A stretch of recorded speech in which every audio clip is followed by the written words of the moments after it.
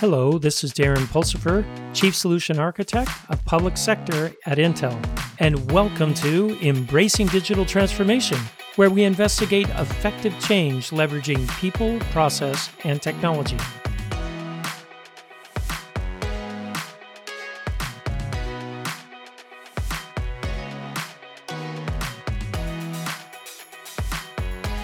On today's episode of Productizing Decisional AI with special guest Matthew Pulsifer. Matthew, welcome to the show. Hey, Darren. Hey, it's weird. You can't call me Darren. I'm your dad. Fair enough. Hey, Dad. No. This is the first time I've interviewed one of my kids on this show, and it's apropos right now because of what's going on in artificial intelligence. So, Matthew, give us a little bit of your background, where you're coming from, and why we have you on the show today. So I'm a product manager, and I've worked with several companies just modernizing their product line. And in my most recent role, one of the things I've worked on very particularly was integrating decisional AI into their product. And I found that it was a very intriguing, interesting experience, and it showed where a lot of the promises and a lot of the exact tactics that you have to have when doing so. You know, it's really interesting because not a lot of companies have actually productized any kind of AI. Their internal stuff or a chat bot here or something like this. So this is a new field, right? Oh, absolutely. And the thing is that it's very common that everyone just kind of assumes AI is ChatGPT or just other generative AI systems, right? And in business, there's definitely a fit for those systems, and they become more and more sophisticated every day. But what matters the most in AI is context. And the issue with generative AIs is that you have limited context to work with because you are limited to the prompt. Everything beyond that content or that prompt is coming from its general data set. Okay, before we get into that, let's simplify this a little bit because there's lots of different AI techniques out there, and you kind of talked to me a little bit about three different types of AI. So let's set that ground first. What are the main three types of AI that we see out there today? Sure. Well, you've got generative, which is where most of the hype is right now, and that's what ChatGPT is, and other text generators, image generators. These generate text or images or content, and they're built on general data sets. So it's just kind of taking a slice of whatever it was trained on, which is just about everything. For each query that you're sending to it, you need to give it the context per query, and that can be kind of limited, which makes it good for general knowledge questions and difficult, complex individual tasks, but it doesn't make it very good for making focused decisions based on your company's. Okay, so generative AI, generalized, right? Yes. It general knowledge, trained on lots and lots of data from lots of different spaces. When you ask it questions, it's like talking to someone that reads encyclopedias. Right, and it can be a little bit unpredictable too, right? Because you don't always get a standard response back. Oh, well, how so? Well, there's never 100% chance. You can ask it very specific questions and offer it a format, and there's a very good chance it will come back in that format. But you never have a 100% guarantee because there's always a little bit of randomness to it. Otherwise, it would always produce the same answers for every single question. So that's why if I ask it the same thing twice, I don't get the same response. I get a little bit different response each time. Right. Okay. All right. So there's no absoluteness with generative AI. Very good. Very good tool. I play around with ChatGPT all the time. I use it for my podcast to find out information. It's good at summarizing information for me and putting in different formats that I need. But that lack of predictable, deterministic response makes it very hard to automate processes using it. Okay. Is this where the next step is, which is decisional AI? Or Yeah. Okay, so explain decisional AI then. So the difference between generative and decisional AI, generative AI is based on general knowledge, and it generates text or content based on that general knowledge. With decisional AI, it is a lot simpler in its scope, but it's a lot more focused in its context. So decisional AI chooses the best option given a set of data based on models generated from your previous data and trained using your own company's data. So this helps me focus and target decisions based off of previous decisions I have made in my in my company or in my industry, right? If I'm sharing models and industry models, then Exactly. that would be the case. And you can take those models and train them according to your employees or department's behavior. Okay, and decisional AI used primarily for making decisions, right? Decisional AI, it makes decisions, right? And those decisions could be used for validation and verification of uploads from a user. It could be used to present the best product to a customer based on their activities on your site and other information you know about them. And it's based on a lot of context from your company's data. So it's the opposite of generative AI in that generative AI knows a lot about everything and it's never really deterministic. But decisional AI knows a lot about your specific case and it will return a deterministic result for the Okay, most and part. I want that determinism when I'm dealing with business process and Correct. things like that. So I would use decisional AI to decide whether a product is good enough to ship, or whether a customer that I have is worth extending a line of credit to, or a vendor is giving me the best price in time. So I can use decisional AI for business process and business process automation. That's what I'm hearing. Is that right? Correct. It's very good for automation because it picks between options A, B, C, or D. Okay. All right. All right. So the last one here, and where we want to get to, right? Eventually, predictive AI. I want it to tell me where the stock market's going, why SVB Bank actually failed, and I would have gotten my money out before it failed. This is predictive AI, right? This is where I really want to get to. Right. So predictive AI is almost a cross point between the two, but it's a lot more similar to decisional AI. So it's based on the custom models and data sets that you have, but it generates a predicted value based on those other numbers and data points that you have. And that predicted value is based on the previous performance of that result.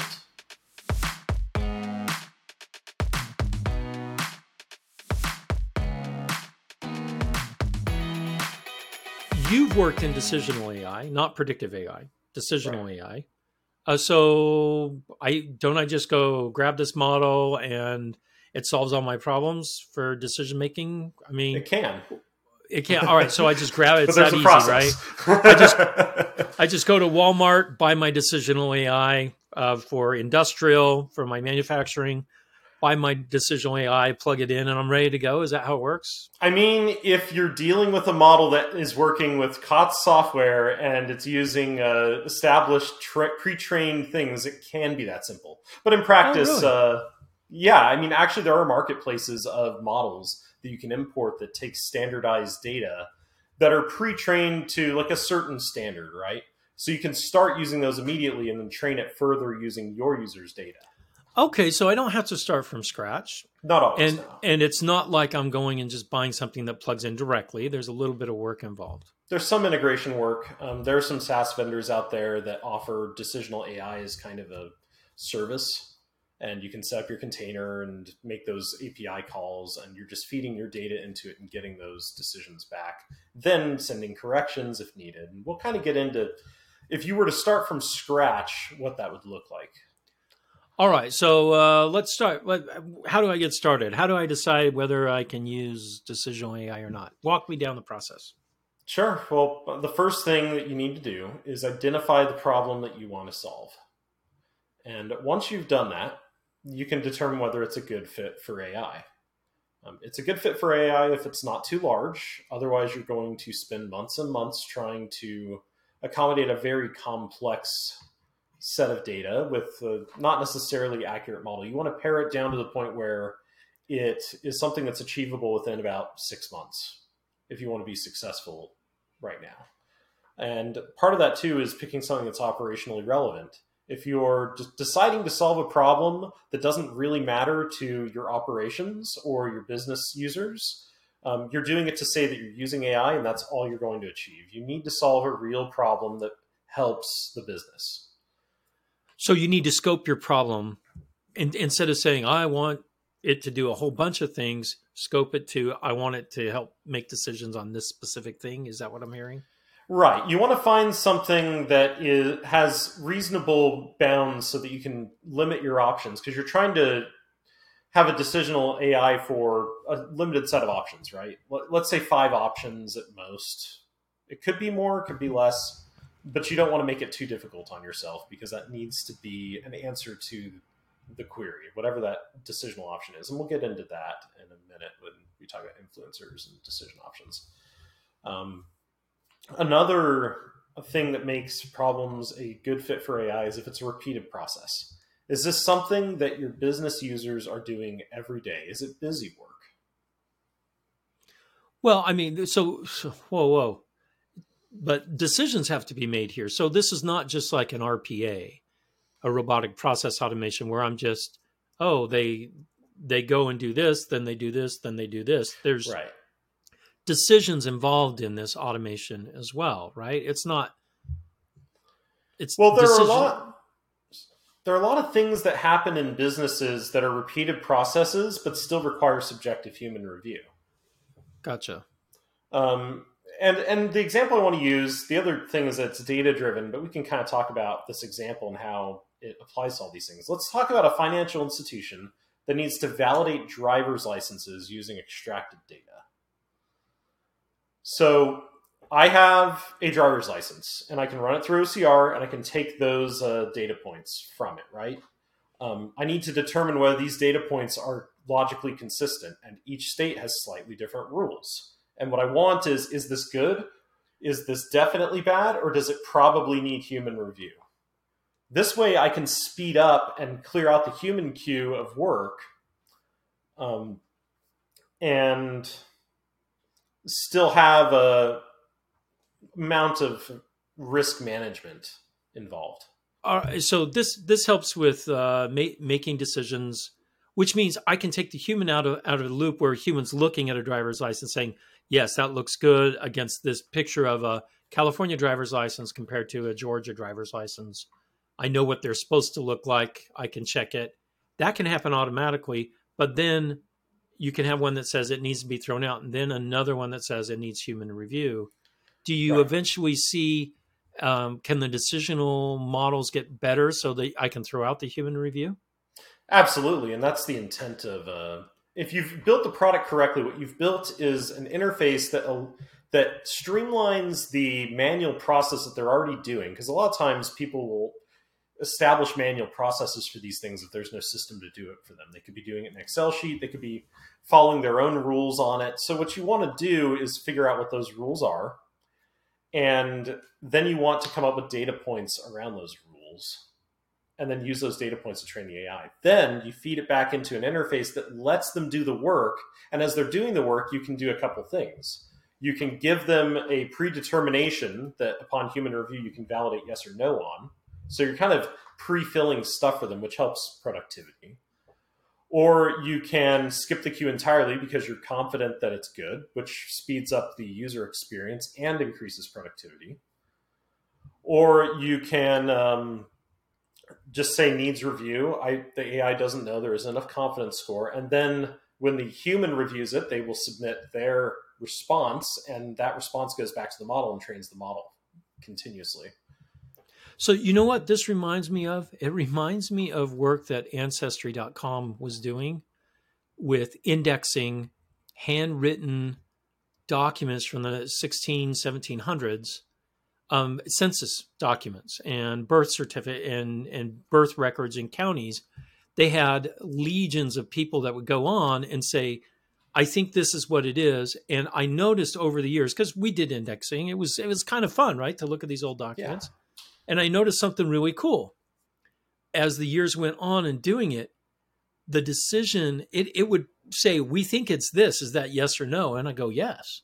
Guess Right. what? Indexing, you don't need as many people anymore because the AI has gotten really smart, right? So this reinforced learning is part of it, needs to be part of your product offering that you're working in your offering, it sounds like. Yeah, and to make the most effective product that uses this kind of machine learning backend, you're going to build something that, even if you didn't have the machine learning backend built in, would still speed up the process that your users are currently going through by streamlining it and keeping them focused on what matters. Oh, I like what you said there about keeping them focused on what matters, because you don't want the AI to get in the way. Right. Right. So it's supposed to just be like an aid to help them do their job more effectively and better.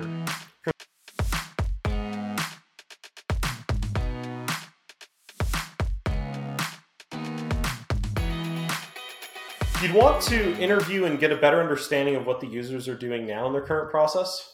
Okay.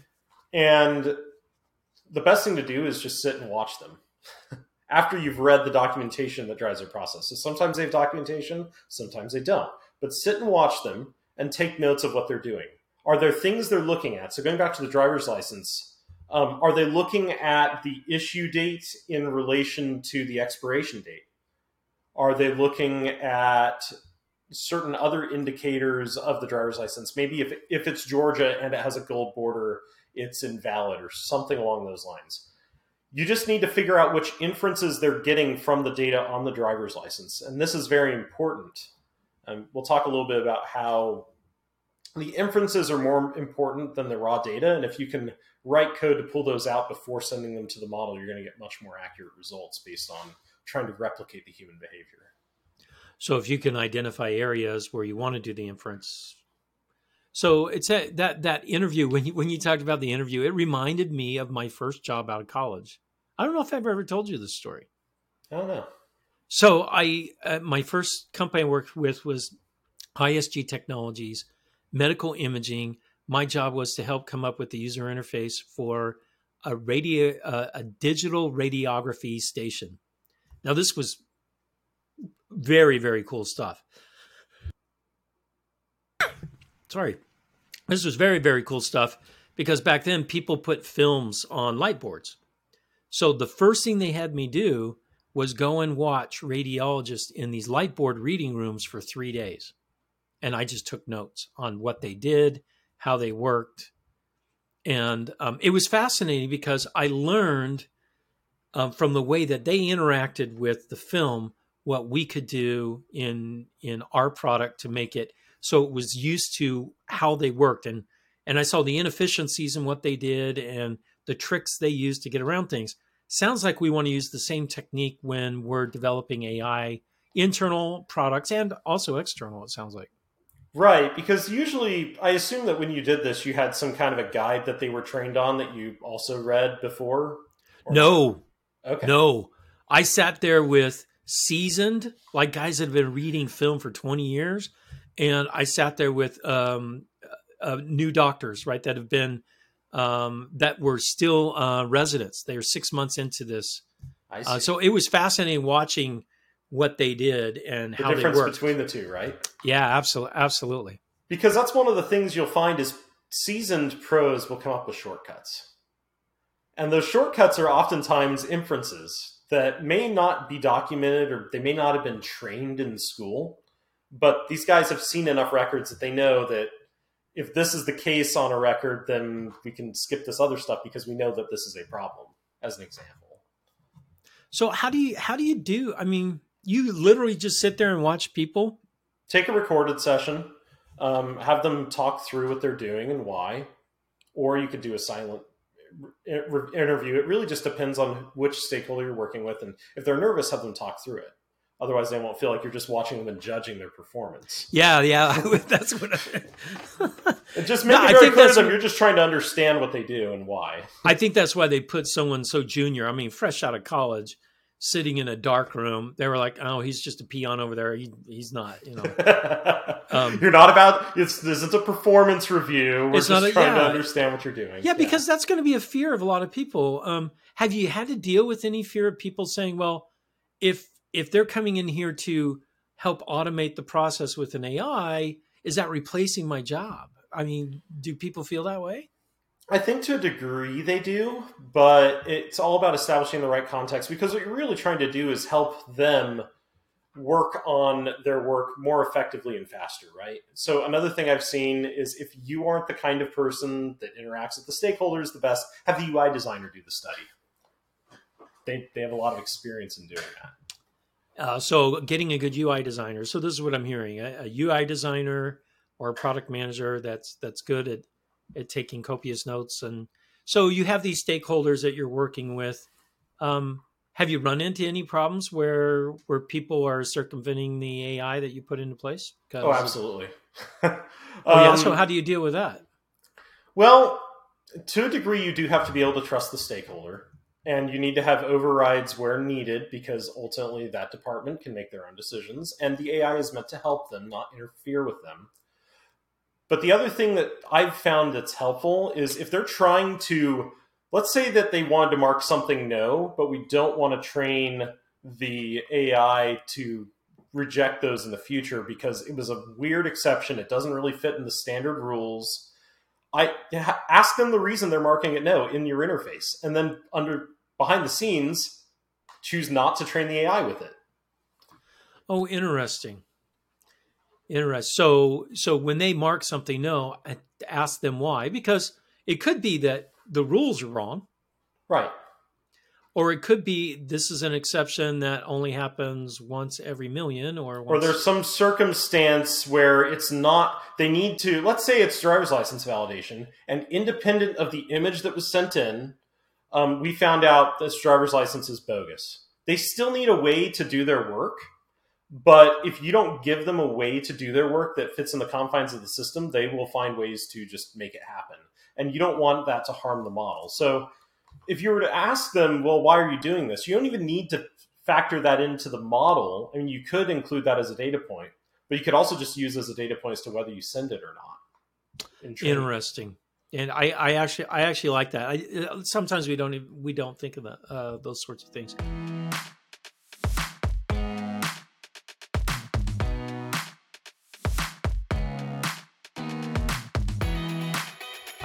What about stakeholders gaming the AI? Um, Unfortunately, I do think that there is a little bit of that going on, or it can happen, definitely. What you can do to prevent that is you want to design the interface to make it very clear when it's a user that reviewed a specific data point or an AI that reviewed the specific data point, and make it clear to them it's there to help you, it's there to predict it, and if it's not dead on, you can correct it. Now, gaming it, um, you just have to make sure that your model is aligned with what the user is doing. How did it brain fog here? No, no. Okay, no, that makes sense. I just thought because AIs are susceptible to human interaction, right? Right. You could get a group of people to help desk, right? That are They're or tired of the information AI workers. flagging stuff, so they say no. So they say no all the time, which they can skip over. So somehow you've got to be able to capture those sorts of things in the back end. It sounds like. And a lot is just look at the reasons and try and think of them ahead of time and make sure your interface accommodates for that and also allows them to feel heard if they need to bypass it. But again, going back to the reason drop down, if there's a reason drop down there, we're accommodating the fact that we know that they're going to need to bypass this sometimes, especially if the AI wasn't confident, right? Because if the AI wasn't confident, it's an edge case. And eventually what ends up happening is as the model gets better, your team is really only going to work on edge cases and stuff that is not as clear. So their work will get harder, but they'll be doing less of it, which is exactly where humans are useful. Well, you sound like my interview with ChatGPT. Humans will be useful for. I'm just giving you a hard time, Matthew. So it's interesting because the way I kind of see this going then is the AIs will take care of all the easy stuff. Ultimately, if you've got a well-trained model, yes. Gotcha. And I also think that humans are trained as well how to leverage the AI better as they continually go through it. they're going to learn how the AI is going to be predictive, and they're going to know the areas to only focus on those areas moving forward. It's in our nature to learn. So it's an interesting combination where we're learning together. The AI and the stakeholder are learning how to do this together. That's actually fascinating. And you want to build an interface that, the AI is a teammate. It's helping you. And it needs to be collaborative. The kinds of things that you would put into a collaborative interface where multiple people need to work on a single file are the things that you would want to integrate into an AI interface as well, because the AI should appear as another team member to the user. Oh, that's interesting. I never thought of it that way. I always thought of it as this cold-hearted computer algorithm. But I like what you're saying there. If I include it into the team, it's part of my team, then I can interact with it more naturally, and it can learn better from that natural interaction. Just in terms of how it appears in the tool, of course. You can't have ChatGPT participate in Slack channels or anything along those lines. But not yet. Just give it some time. Well, if you could stack decisional with generative, you could just call the right APIs. So where do you see this moving forward, Matthew? Do you see this as a blossoming industry for product managers? They got to learn how to leverage AI into their products, or is this a special niche? What do you see? I think it's going to become essential for any kind of job where you're dealing with stakeholders that do human data processing of any kind. And why just human data processing? Just because so much variability? Well, if right now we've already kind of had the digital revolution to a degree, right? Yeah. If you already have it in data and you can do hard line logic to solve the problem, you've probably already solved it or should solve it using just hard line logic. But where decisional AIs are the most useful are cases where you need to have it normally right now, a human review something manually because it doesn't quite add up. Gotcha. Okay, so that's the key point there. All right, great. Matthew, any last words for my audience today? Well, I really appreciate you having me on the show, and I am looking for my next opportunity to transform a business using AI. So, all right, so there you go. There's his pitch. Go hire this kid. Please, I don't want him moving back in with me.